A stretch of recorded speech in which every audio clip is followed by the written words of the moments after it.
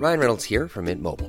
With the price of just about everything going up during inflation, we thought we'd bring our prices down. So to help us, we brought in a reverse auctioneer, which is apparently a thing. Mint Mobile Unlimited Premium Wireless. How to get 30, 30, bit to get 30, bit to get 20, 20, 20, bit to get 20, 20, bit to get 15, 15, 15, 15, just $15 a month? Sold! Give it a try at mintmobile.com/switch. $45 up front for 3 months plus taxes and fees. Promo rate for new customers for limited time. Unlimited more than 40 gigabytes per month. Slows full terms at mintmobile.com. This episode of Silent Giants is brought to you by Ally. Ally, powered by Verizon locations, are developed by Verizon, the world's leading technology company. In collaboration with Ally, a membership-only community workspace for creators. Each location is a community curated powered by the emerging technologies and thought leadership of Verizon. With Ally, Verizon is bridging the gap between startup and corporation by helping the community workspace build next-level ecosystems for entrepreneurs. And now, on to my interview with Lucas Sachs. We deal a lot with independent artists who don't have representation for some of our Sunday, Monday, Tuesday shows, as well as opening slots. So we're constantly juggling what our expectations are versus the band. Yeah, check it out. I'm your host, Corey Cambridge. Yeah. Everybody tuning in, you invited. No matter what mood you in, get excited. Everybody love the music, let me tell you how they do it. Whether writer or an agent, let me tell you how they made it. You are now talking to a silent giant. Wanna walk in their shoes, silent giants. Wanna study they moves, silent giants. Wanna know what they do, silent giants. Silent giants, y'all. Welcome to the Silent Giants Podcast, a podcast highlighting the superstars behind your favorite superstars in creative industries. I'm your host, Corey Cambridge. To keep up with the latest on the show, be sure to follow us on Instagram at Silent Giants Podcast. To keep up with my life, music, and more, be sure to follow me as well at Corey Cambridge. This week's Silent Giant is talent buyer Lucas Sachs. Lucas is in charge of booking talent at Brooklyn Bowl, one of NYC's most popular performance venues. In this episode, we sit down and chat about his upbringing, how he became a talent buyer. He describes his day-to-day responsibilities, how he discovers talent to book for the venue, explains mistakes artists typically make when booking shows, and a whole lot more. If you're an aspiring artist or manager, there's a million gems in this episode, so listen closely. So, without further ado, let me introduce you to the talent buyer, my friend, the silent giant, Lucas Sachs.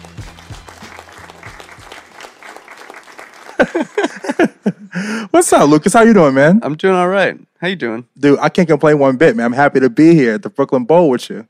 Likewise. Yeah, thanks man. for being here. Oh, and this was Casual Stress Thursday? Oh, yeah, every day. Every day's casual stress. Just figuring out how to manage it. Yeah, it's rainy, but it's not too rainy. You want a little bit of rain sometimes when you have an indoor concert venue. Oh, that's a good point. You don't want it to be too nice out. That's a good point. Yeah. Wow, we're touching on things already. Yeah, there you go. Where are you from, bro? I'm from New Jersey. Oh, what part of Jersey? Monmouth County, near, it's basically Bruce Zone. Bruce Springsteen Central. Very Americana? Yeah. Asbury Park is not too far from where I grew up. Okay, so it's kind of like a beach town? Yeah, it's about I grew up 5 minutes from the beach, a little town called Rumson. Doesn't Bruce sometimes go and do little concerts and pop up in Asbury Park?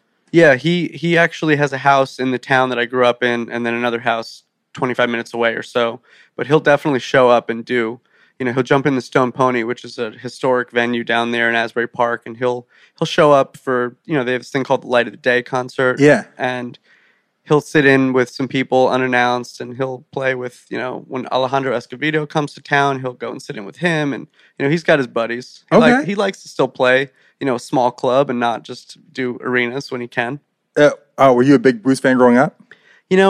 It's funny because the New Jersey thing, everyone either loves Bruce or really hates Bruce. Yeah. And there's very few people from New Jersey that have an in-between vibe and approach to his music. I will say I've seen him 9 times. It was the first concert I ever went to. Okay. I was probably 8 or 9 years old. And it was one of the rehearsal shows. He used to do these rehearsal shows at the convention hall down there in Asbury Park. So, it was a theater. It was a small theater. So he would do these shows for a couple thousand people, just warm-up gigs. He'd still be reading his lyrics off the teleprompter. he'd be calling out songs as he went to the band when they would try to figure out what they were wanting to do for the 3.5 hour, 4 hour show they were going to put on. I give him credit for that, man. He puts on one hell of a show. Crazy. Yeah. Like, he's like LeBron James. Yeah. when it comes he to never shows. stops. Nobody can beat that guy in terms of stamina right now. Oh, and endurance, man. Endurance and stamina. Like, he goes in. He goes in. He runs backstage for a few seconds, probably to pee, and that's it, and then he's right back at it. Like, I have to give, one thing that I have to say, I may not like a person's music, but I have to respect the give a fucks who give about the craft. Absolutely. Like, he gives 100%. But he's always himself the whole time, too. Yes, that's huge. Yeah. So he's always genuine. So, did you grow up in a musical household? Yes and no. My family has always been sort of creative and artistic.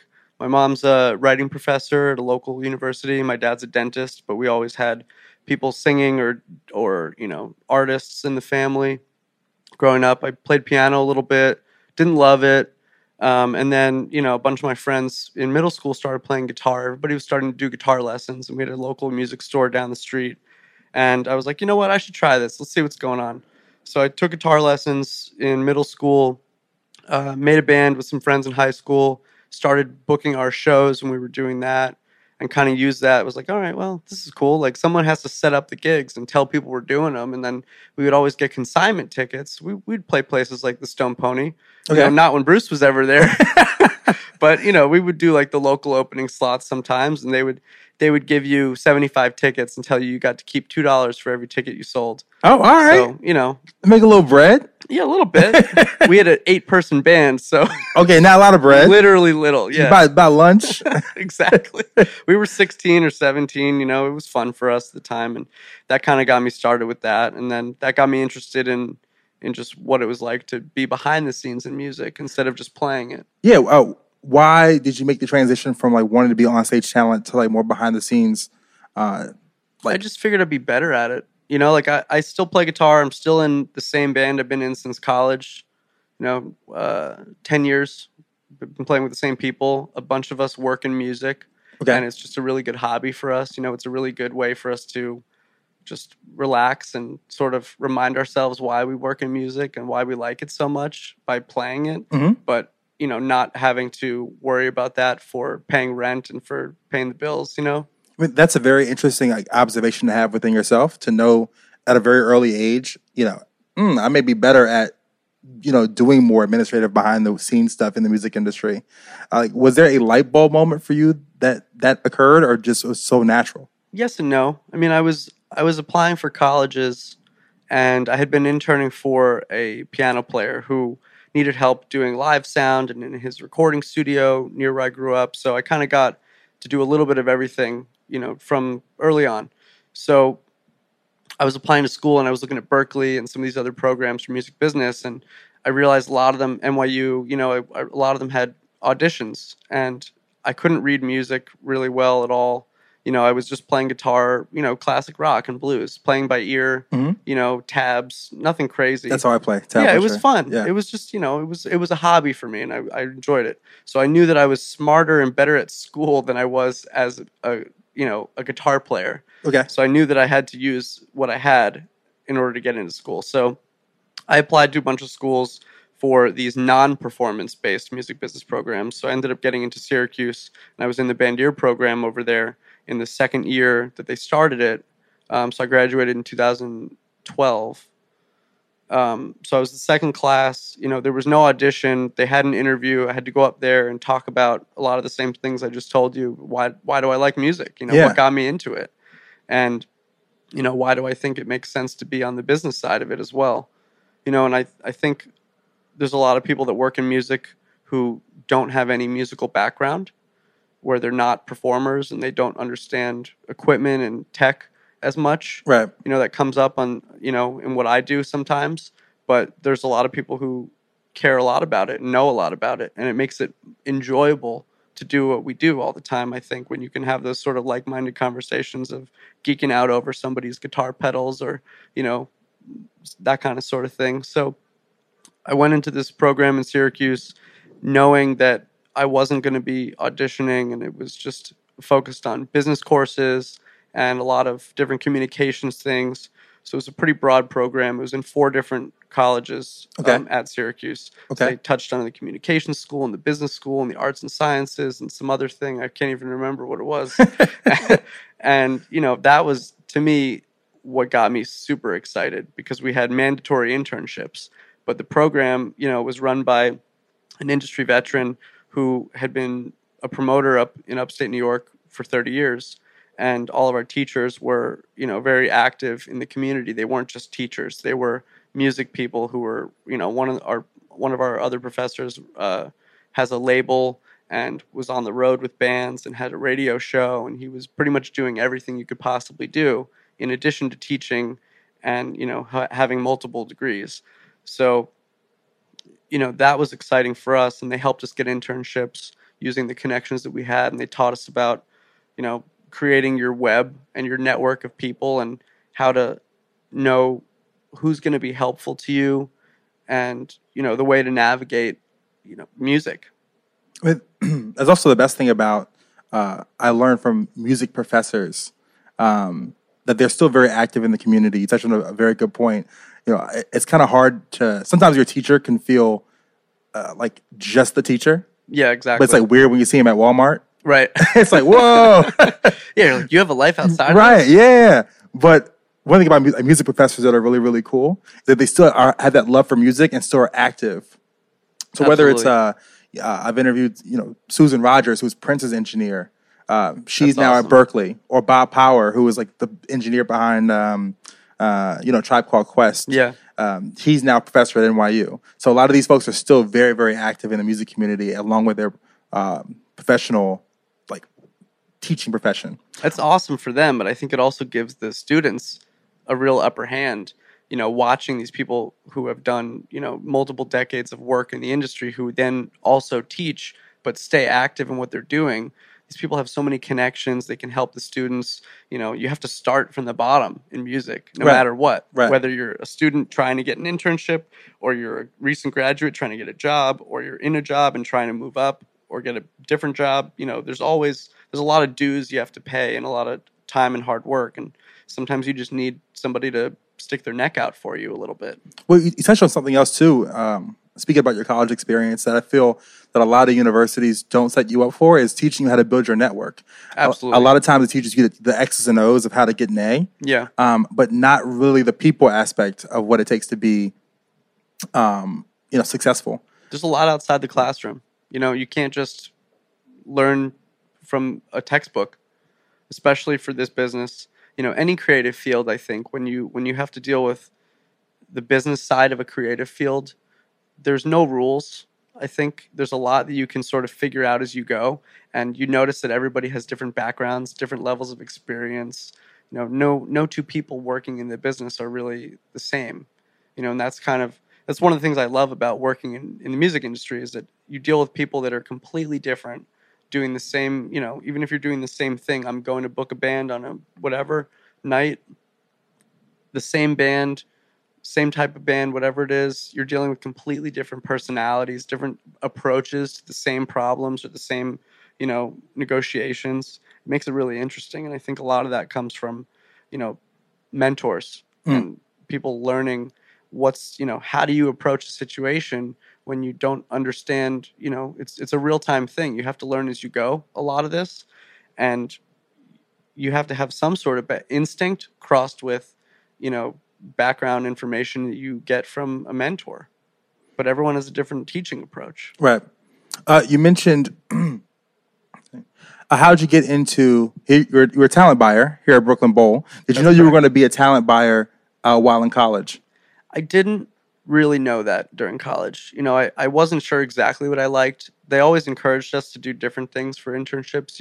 They said, work across every possible side of music, or it wasn't even just music. Some people do things with film and other stuff, but they said just try to get as well-rounded an approach as you possibly can to figure out what you're good at and also what you're not good at, and what you like and what you don't like. Those are obvious things, but putting it into action, I interned at BB King's in Times Square, which just closed actually, and Highline Ballroom and Blue Note were all part of the same family. So I was interning for them through their assistant talent buyer, who was another Syracuse graduate, about 7 or 8 years older than I am. And she was the one who opened the door for me the first time. So I interned there, and I got to see what's a venue like. What's the back end of a venue look like? How does that work? So I was doing contracts, and I was doing a little bit of, it was elementary stuff. It was right after my freshman year of college, but it got me interested in working for a building, Okay. a concert promoter. And through that same internship, Highline was producing shows on Governor's Island that summer, so they let me go be a production assistant there. And then there was a subcontractor doing the production work who was also helping with All Points West, which was that AEG festival that only happened for 2 years out on Liberty State Park. Okay. So that was 2009. I was good enough at the production assistant stuff I had been doing, with skills I learned from being in a band and having to move my own stuff around and dealing with those logistics. And they let me do All Points West. So I got to do a lot of different things. I was like setting up Jay-Z's trailer just with furniture, and like that was kind of exciting, but it was also like a wake up at 4 a.m., drive an hour and a half, work a 19-hour day, and then see some of the show and then go home and do it again for 5 days in a row. You're in the gauntlet. Yeah, and that was totally unpaid. It was just part of my credit-based internship, but I was happy to do it, and I met a lot of different people doing it. And that one summer essentially turned into 3 different internships just because of all the different things I was doing. Wow. So that got me really excited with live, and I wanted to do live music primarily. I had been interested in music supervision, and I realized I needed to be in front of a band in some way. I wanted to watch the show. I wanted to see the fans' reactions. I wanted to see when fans are cheering and the band feeds off of that, and then you have this cycle of people just being really happy and excited, and that energy is hard to top. That's something I think about when I see sold out shows here. I watch the fans as much as I watch the band. You want to see their reaction. Are they having a good time? It's all cyclical, like everybody plays off of one another. And so how did you become a talent buyer? How'd that even happen? So I'll skip ahead to some later internships. I did some management stuff, was trying to figure out if I liked artist management versus talent buying. I decided those are my 2 strongest interests. And, upstate New York, where I was in Syracuse, there was a theater called the Westcott Theater. It was a 700 cap converted movie theater from the 30s. So it had stadium flooring. The green room was the projection room, so you could see out, the bands could see out the little window into the crowd. It's a really cool room. And they were bringing all these bands really similar to what I do here now. So, I was seeing Galactic and Soul Live and Lettuce and Grace Potter and Railroad Earth and Humphreys McGee. And that exposed me to folk and jam bands and so many different types of genres. 700 tickets upstate New York, it's not the same as 700 tickets here. Those are usually much bigger acts. They'd be playing much larger rooms here than they would upstate New York. Okay. So it was just cool because we would always be front row. We would go to every show we wanted. The tickets were usually cheap enough. That got me really interested in those groups. And I ended up doing one of the smaller concert boards, and I sort of weaseled my way in. There was about 7 people running it, and my buddy was the president, and he was graduating. And he said, "You want to be my vice president this semester before I graduate?" I was like, "Sure." I hadn't even been a member of it, but it was so small, and they had almost no budget. The main concert board was getting $1 million a year from the university to put on multiple 10,000 person shows. Wow. So they were doing the real stuff. These guys had $2,500 per semester. So they were doing Pete Francis from Dispatch in the local 75 person coffee shop. And they had Pete Francis play every year without fail. Really nice guy, but just not what I was hoping to do once I got there. So I got in that. I sort of changed it up a little bit, was looking up who booked whom. You can Google search and Facebook search a lot of booking agent contacts.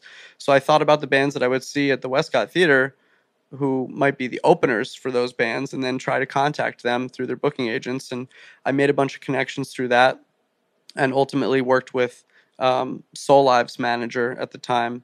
And I booked Nigel Hall, who sang with Soul Live. I couldn't afford to pay Soul Live properly, so I got the guy who sang with them and plays piano with a drummer.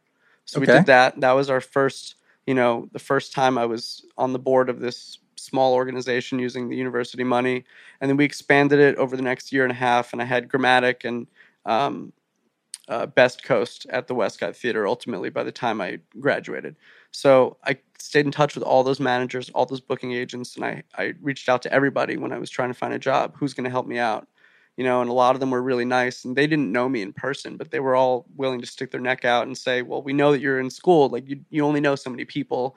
If we have any day-to-day positions open anywhere, we know of any, we'll help circulate your resume. So I found out from Soul Live's manager that there was potentially an internship that could maybe turn into an assistant position here at Brooklyn Bowl. And I went in to say hi to those guys because their office was just a 5-minute walk away in Greenpoint at the time. And they said, well, come back and talk to us after and let us know how it went.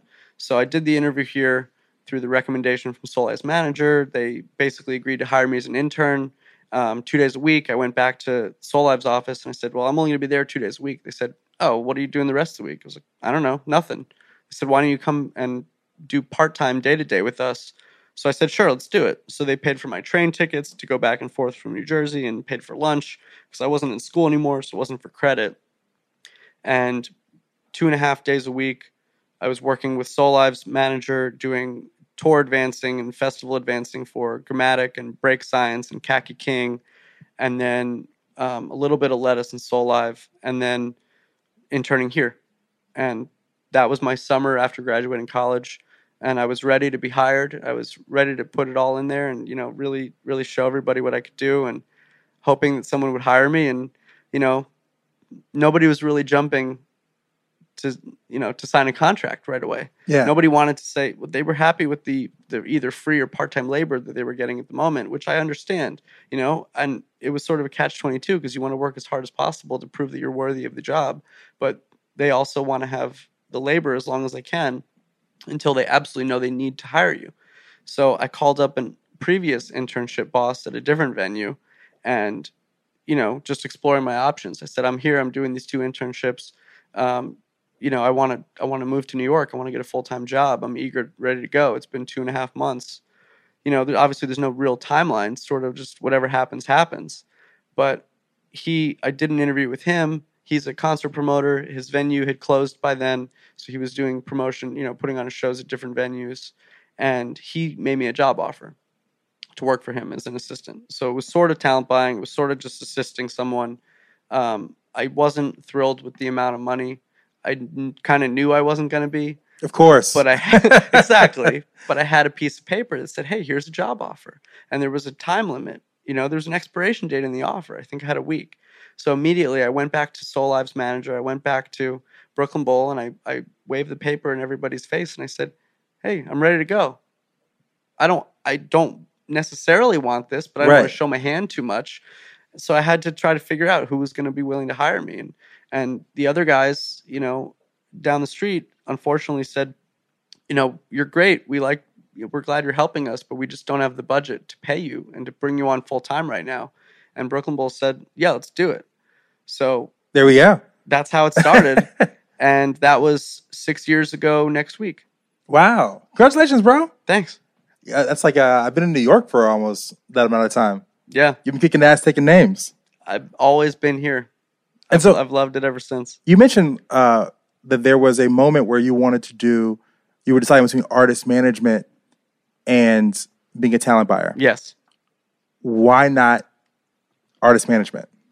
So the way I looked at it, it could be a little naive because I didn't have a ton of real world experience in it. It was several internships and some part-time work. But, I knew that management on a small scale is something that I liked. I had interned for a very large international artist. His management company was one manager, a publicist, an office assistant, and then an assistant manager. So just 4 of them. And this is a world touring artist, famous for almost 50 years. And I had zero responsibility. There were 2 interns every time I was there.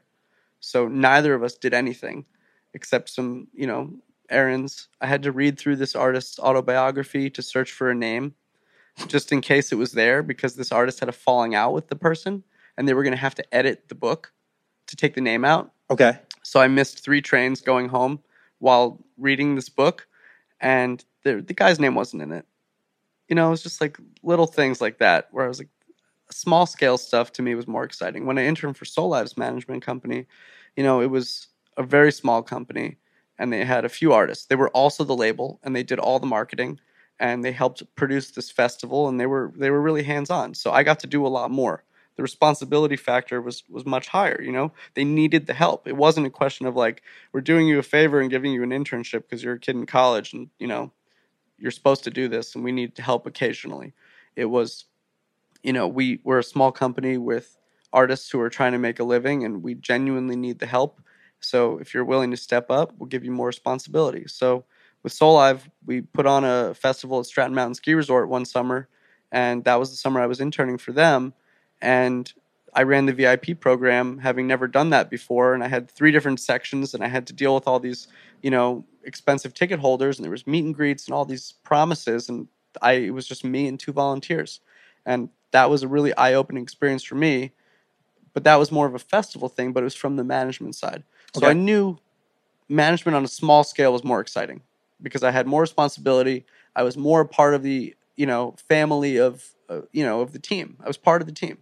You know, it felt more real.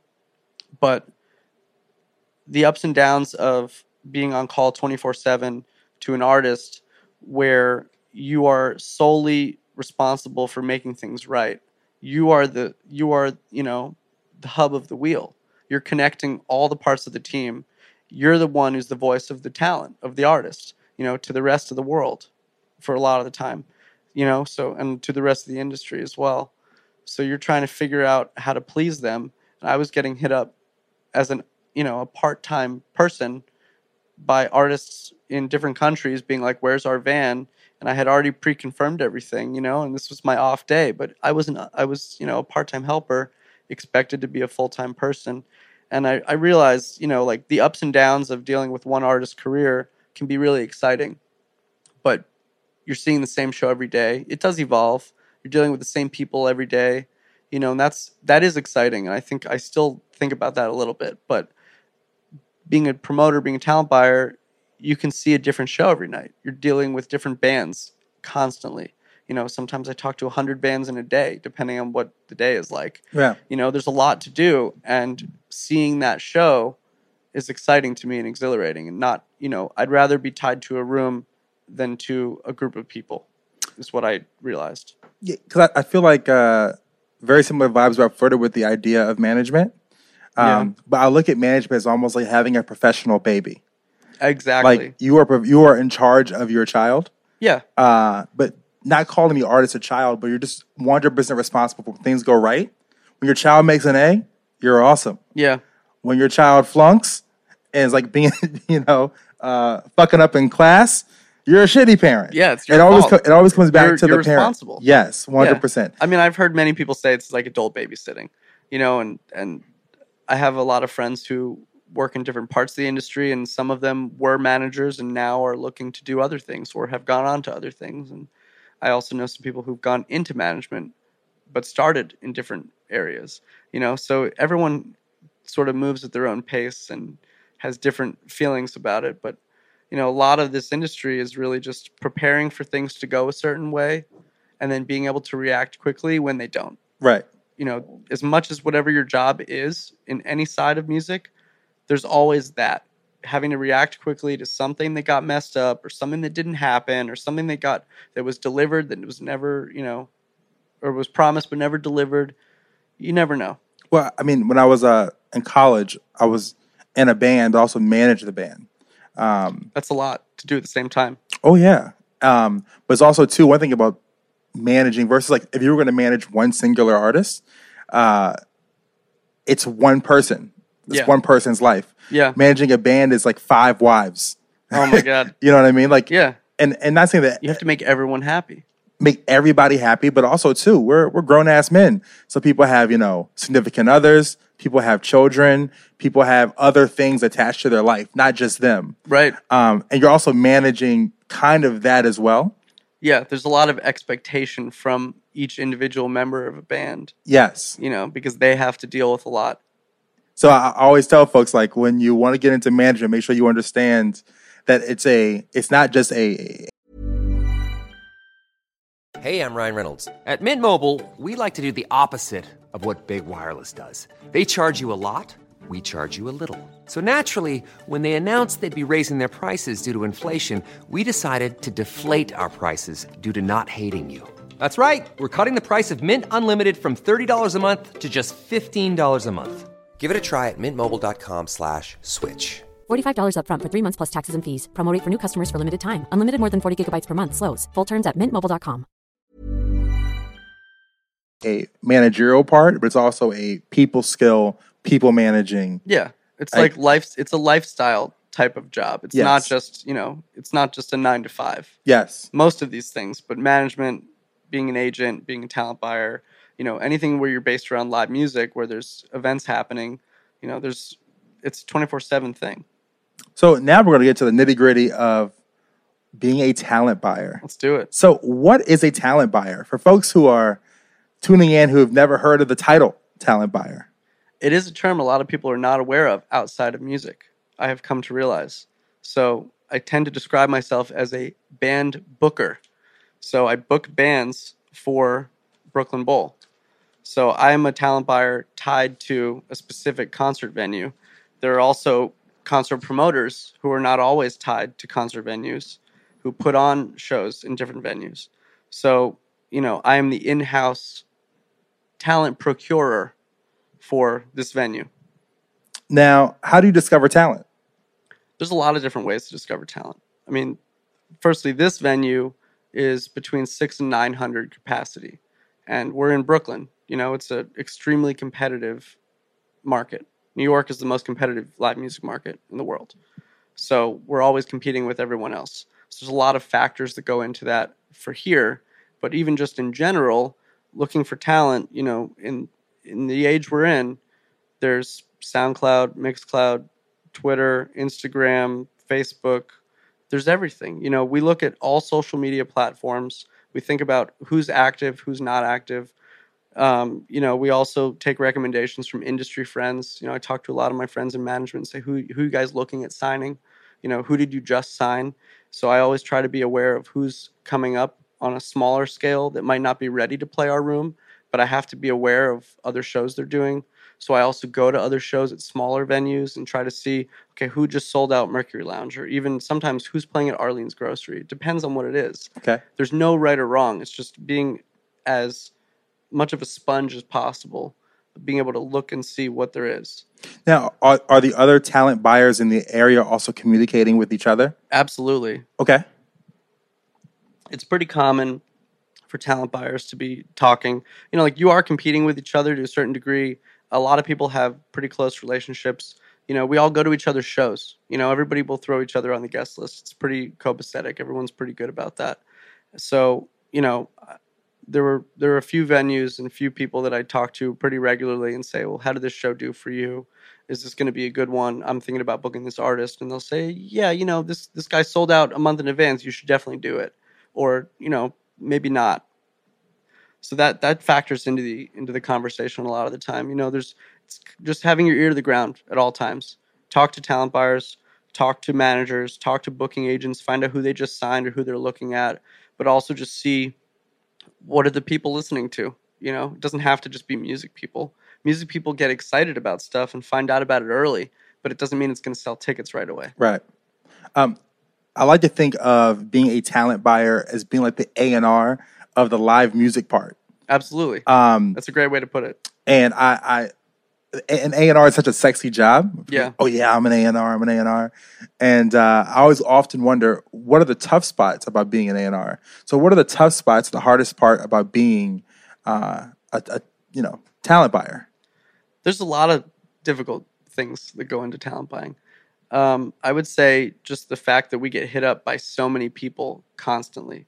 We have a blanket email that gets sometimes 200 emails a day of just people saying, hey, can you book my band? Or how do I get in touch? Or I represent this artist. And, some people are more detailed than others and we'll read through it and reach out to them. And sometimes they're just literally, hey, how do I book a show there? And they won't leave their name or number or an artist or you don't know anything, but there's just constant bombardment. So, my cell phone is also my work phone.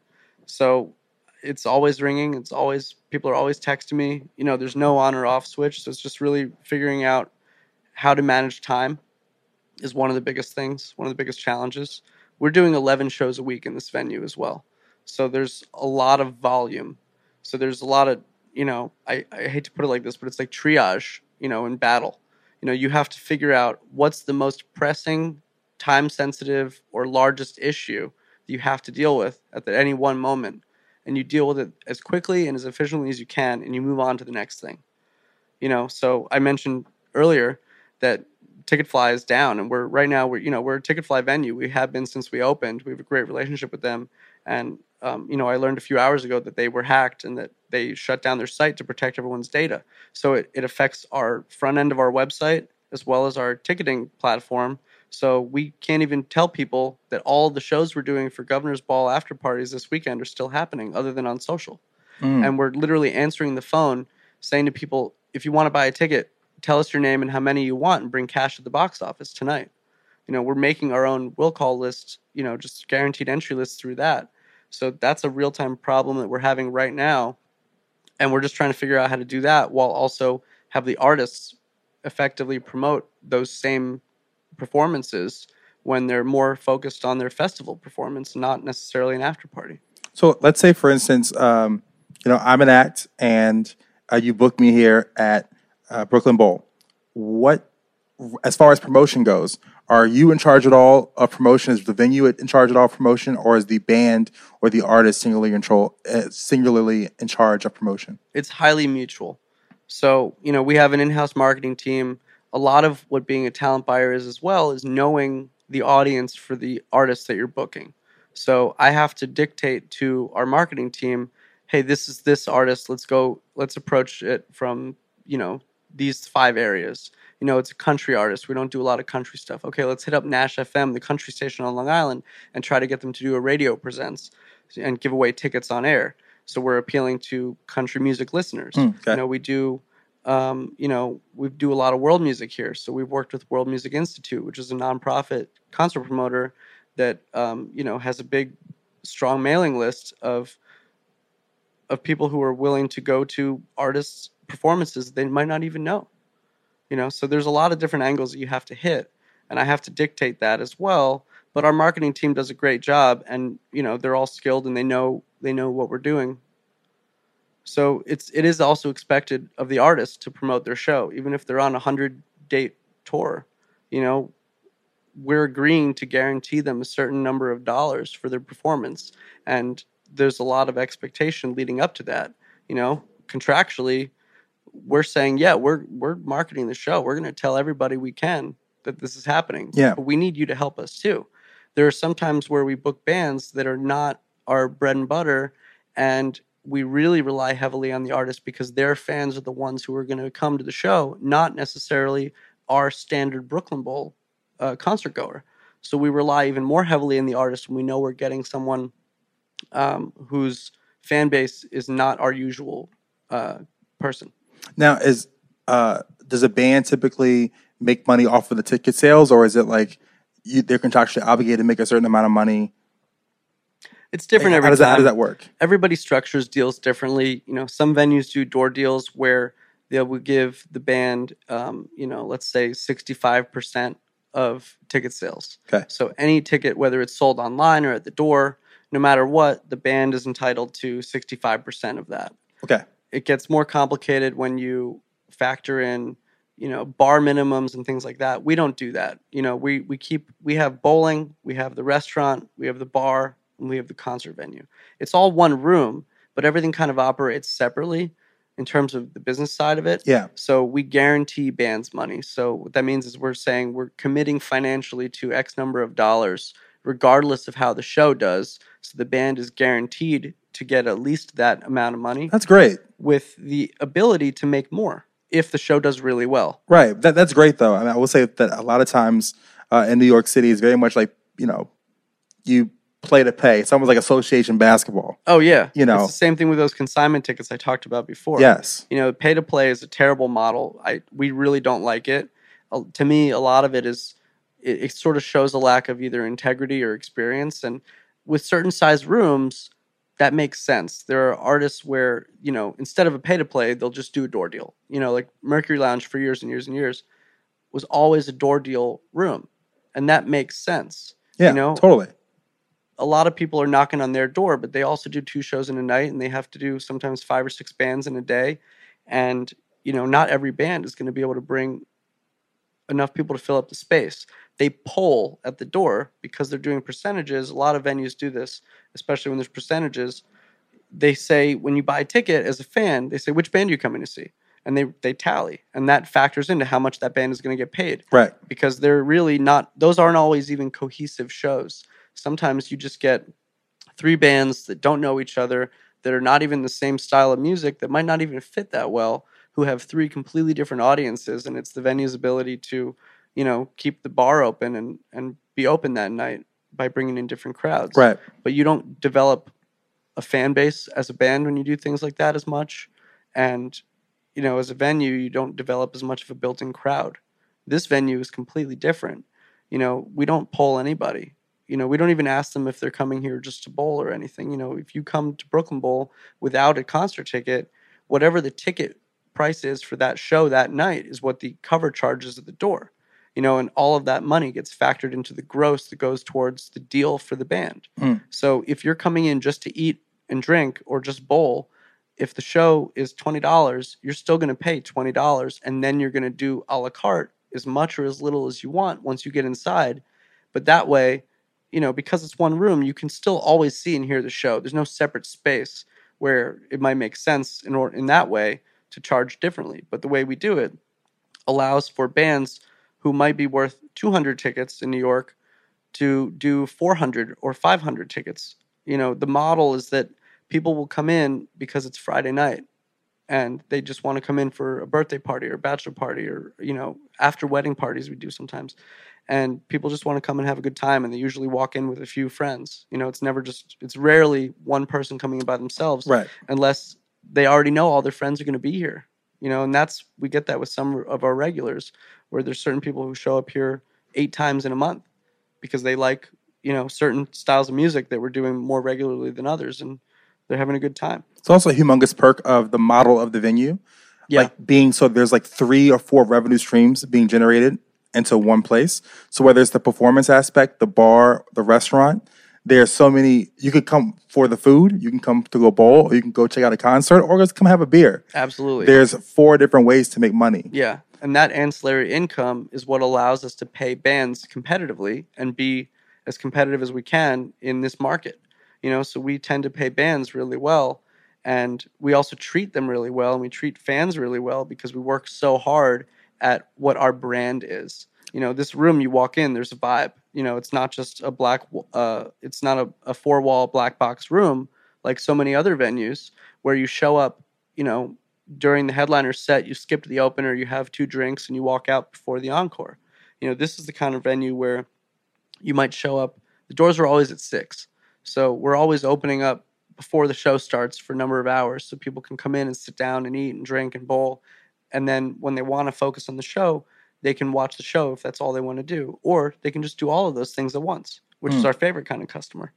You know, so it's a different business model, but it allows us to pay bands well, and it allows for fans to really have a good experience. Has that also given you guys a competitive advantage in the marketplace as far as being able to book shows because you're able to book your talent as well? Like, I think so. Yeah. You know, we do a lot of our background is with jam bands and roots rock and folk music in New Orleans, you know, and then we also do a lot of hip hop and funk and soul and R&B, and you know, we tap across multiple genres. Other than doing a solo acoustic jazz performance, anything that's loud and exciting and, you know, something that makes you want to get into it is what we're doing. You know, and a lot of the jam stuff, as well as a few other genres, a lot of these bands play different sets every show. And it's very common for us to book bands multiple nights in a row and do these weekend-long runs of 3 nights or 2 nights, sometimes 5. We've done Soul Live. Has always done this thing called Bowl Live that was 8 nights and 2 daytime performances. You know, we do a lot of things where the branding plays off of our name and the band's name because it's something we came up with them. And, you know, people will show up multiple nights in a row and spend their entire weekend in one venue. So it does work well from that regard. So, like, what goes into the ultimate deciding of you booking an act? So, does a large part of it play based on, of course, how many people you can bring into the venue, and also how much of it goes into your personal taste of, like, oh, I think this band is super fucking cool.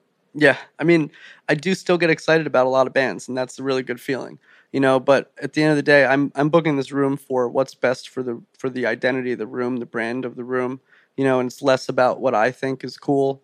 If it's going to sell tickets, it's going to be a really good show. It's going to drive a lot of traffic here, and people are going to be really into it. That's the most important part at the end of the day, So sometimes we have to think about a band playing on a Friday night in the wintertime is not necessarily deserving of the exact same dollar amount on a Tuesday night in August. Even though the band has done really well one night, if they're coming back at a much more challenging time of the year, it's not obvious that they should be paid exactly the same. Maybe we build in a bonus so that we're starting lower, so we're protected better. And if the show does just as well as did the previous time, the band can make the same amount of money or more. So there's a lot of little things that go into that. Finding the right ticket price. We try to keep our prices as low as possible because of this walk-up factor and the fact that not everyone is coming just for one thing. So the cheaper the barrier to entry, the lower the barrier to entry, the better it is for us and the more tickets we ultimately sell. We could price shows a lot more expensive. Sometimes we're cheaper than even the same band playing a different venue down the street 6 months earlier. Yeah. And that model seems to work really well for us because it allows us to get more walk-up business. I have a question here that is always one of my favorite questions to ask because I think approach is always important. Yeah. And how an introduction is implemented. How do you contact and pitch a talent buyer that you don't already know? So what's the most effective way? This is a good question. Yeah, I mean, I touched on it briefly. We have a blanket booking email, and it's not always a good idea for our personal information to be out there, but this blanket email goes to 5 different people, and we're all looking at it. There's, like I said, there's some requests where it's just, hey, how do I get my band booked? And they don't leave any contact information. You don't know what they're talking about. There's a lot of other times where you have an effective one that gets us to review it, that gets a response that could lead to a booking, where it doesn't matter if it's a manager, if it's just somebody in the band, if it's somebody's mom whose son is in the band, it doesn't matter. If they outline the show history, they say, this band has played this venue on this date with these other bands at this ticket price. They sold this many tickets if that number was polled at the door. And sometimes they tell us how much they got paid. Sometimes they don't want to tell us that. The biggest thing is, where have you played? How did you do? Was it really you, or was it because of another band, if you opened for them or vice versa? Those are the key factors. And being able to list all the social links and include live videos. It's one thing. We book a lot of DJs. We have a DJ booth that's behind the front of house, so that when we do 2 shows in a night, sometimes if the band's playing 3 nights in a row on stage, but we have a late show, we'll have the DJ in the booth. That way it doesn't affect the stage setup for 3 days. So that still lets us do 2 shows in a night without messing with all the equipment. Okay. So, a lot of DJs reach out to us and they don't always have links to anything. Or sometimes it's a Spotify playlist. And to me, it's not always effective. Okay. And this isn't just for DJs, but having live videos whenever it's possible show us that it's not just somebody who was able to make some really nice sounding track in their bedroom. It's a pro live act. At the end of the day, this is a rock venue. Rock is a loose word, but it's a live concert venue. We're a rock club. We want to have bands who are engaging and exciting, and they have to all be at a certain level, especially given the size of this room.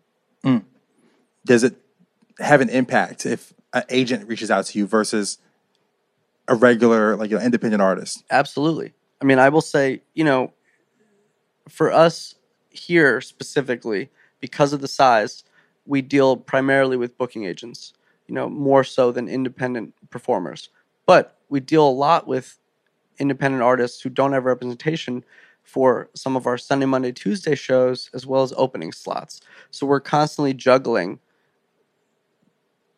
what our expectations are versus the band. So if you're an international touring act with a booking agent and a full team, okay, probably makes sense. We're going to have to put you on a weekend because you're going to want real money and you're going to be paid, appropriately. You need to be on a weekend so we can make that money back. If you're a local band with no management and no representation of any kind, and you're the trumpet player trying to get your Afrobeat band booked here on, a Femi Kuti show that we have coming up that we booked with his booking agent, okay, that's fine too. We have a massive network of local acts that we call upon regularly for opening slots and for midweek, co-bill slots where it'll just be local bands. And, we're not expecting those bands to sell 600 to 900 tickets each every time we book them. Some of those shows sell 200 or 300 or 400, sometimes less, but the expectations on our side are equal to what they should be for how to book this band. So it's different every time, but it's just managing the expectations and making sure that an opening band who's going to get paid $500 and bring 62 people knows that they're worth $500 and that they should be getting the opening slot, and we'll work with them to grow it. So ultimately, some of these bands will have started as a Tuesday night opener. There's certain bands now where they've gone from that all the way up to a 3-night in a row, Thursday, Friday, Saturday at $20 each night. And they're selling, almost 3,000 tickets. What are the things that artists and managers do that make your life hell? Well, I would say the artists themselves are usually never the issue, because they're usually going to their manager or their tour manager or their booking agent. So we're usually interfacing more when there are issues or problems that come up with the tour manager and the booking agent. Occasionally the manager directly as well. Okay. But, this room can be a little bit wonky because we always save some tickets for walk-up. That way we're never just fully sold out. It's very rare for us to fully sell out a show and have no tickets available at the door. It's a Bill Graham thing, that our owner, Peter Shapiro, really, looks back on fondly. The Bill Graham model was always, okay, you can still walk up and you can get a couple tickets. And we try to reserve some tickets at the door for that, but also managing the expectation of how many walk-ups do we think we're going to get. It's a rough estimate, but we've been doing it for almost 9 years, so we know how to guess pretty accurately. And it has to do with the weather and the ticket price and the night of the week and the season and what who the fans are of a particular group. So we think about that in terms of how we're going to release the tickets. But no matter how many times we explain it, there can always be an issue where the booking agent or the manager says, well, just sell the tickets. Call it sold out. We don't want to worry about leaving tickets unsold, because what if they don't sell?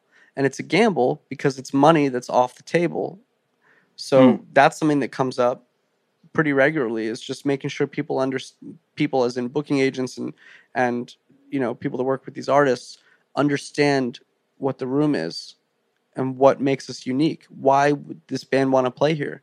Part of the reason why is that they're going to sell more tickets here than they would at certain other rooms because of the softness of the ticket, meaning the walk-up business and the people that are coming in not just for the show makes it a soft ticket play at times. That degree is variable, though. What's the group that you booked early on that you're most proud of to say, like, hey, I was one of the first people to book these guys? I will say that we've done every New York City show with Wolfpack outside of the first 1 or 2 shows they played at Rockwood Music Hall years ago. And that was a group that I was aware of a long time ago, before they were touring, really, just from YouTube. And when their first booking agent was trying to sign them, he actually asked me, hey, I heard you know these guys, or about them enough, like, how do I get in touch with them? And he ended up getting in touch with them and signing them, and they switched agencies later on. But it was kind of interesting to see, because this band blew up quickly. A lot of it was because the music is different and interesting. It's predominantly instrumental. but it's very 70s throwback, like funk. So, we've been really lucky that, we booked them pretty early on, and we've been able to be their promoter even when they haven't played here. They just did Brooklyn Steel most recently, and they're going to do King's Theater that we're co-promoting as well. Killing it. And what advice do you have, man? What advice do you have for artists that are looking to book their own shows and build their own tours? And, what advice do you have for those folks? I mean, on the elementary level, what we talked about earlier with having a strong network and a strong base of people that you can trust and will vouch for you, the same thing applies to being in a band and to going on tour and to trying to get representation and develop a fan base. So if you're a small band, you're a local band, you're trying to break out of your town or become big enough in your town, show swapping is really important. So making sure that you're constantly talking to other bands. If you want to go on tour, let's say my college band was on tour in Syracuse and we wanted to go play in Burlington and then in Buffalo and Rochester and Ithaca, we would look up, who are the bands that were similar to us in those cities. We'd get in touch with them and we'd say, hey, can we do a show swap? So when that band would come to Syracuse, they would open for us. We would help bring in our crowd so that they would have a bigger crowd. And the idea is that you get the same thing vice versa. When you go to their hometown, that they're going to help bring out their crowd because you don't have that following just yet. And that's a really good thing for bands to do, all the time, no matter what size they are, until they get to a certain point where they have representation who, a lot of the time booking agents, if they work in another company or they represent multiple clients, same thing with managers too, will try to package their artists together because there's usually some crossover genre-wise on somebody's roster. But that's, later on. So you have to do a lot of it on your own in the very beginning. So show swapping is really important. Being really active on social media, figuring out all the algorithms so that you know how to do paid ads on Facebook. When we were used to play, Facebook ads they weren't really a thing. It wasn't really a big deal. But Instagram was just starting to become a thing too. Now it's so important, especially with the videos and everything. Like you can really outline a full tour announcement and say we're playing all these cities and tag us to win free tickets, and you can do your Instagram ads, and there's so many little things that bands can do now. You just have to be savvy and find the right time, the balance of the time to promote and do the business side of booking the shows and marketing the shows and advancing the shows versus being creative and being ready to perform and give it your all. I guess one last question I want to ask as well. It's always the question of how that I get from artists all the time is, how do you book a booking agent? Like, how do I find a booking agent? Do booking agents come to venues like Brooklyn Bowl to discover talent? Does that ever happen? It does happen. It's definitely more common to see booking agents go to smaller venues in the, 100 to 200 or 300 cap size in New York. Okay.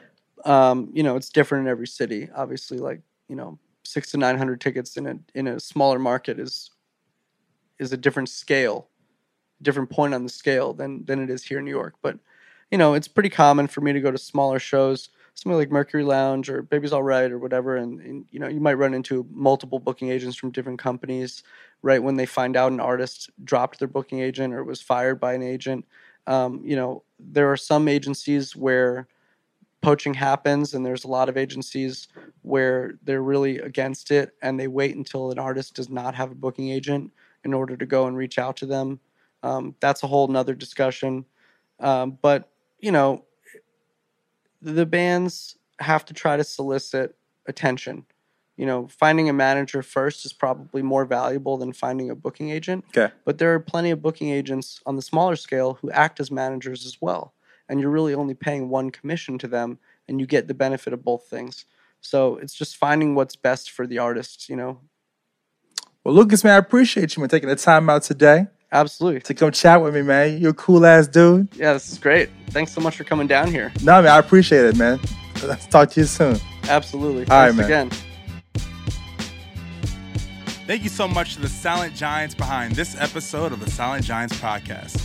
This episode has been mixed by Mark Bird of MBM Studios, located in Astoria, Queens, NYC's #1 recording studio for music, podcasting, and other audio recordings. Be sure to follow them on Instagram at MBM Studios NYC. I'm your host, Corey Cambridge, signing off till next time.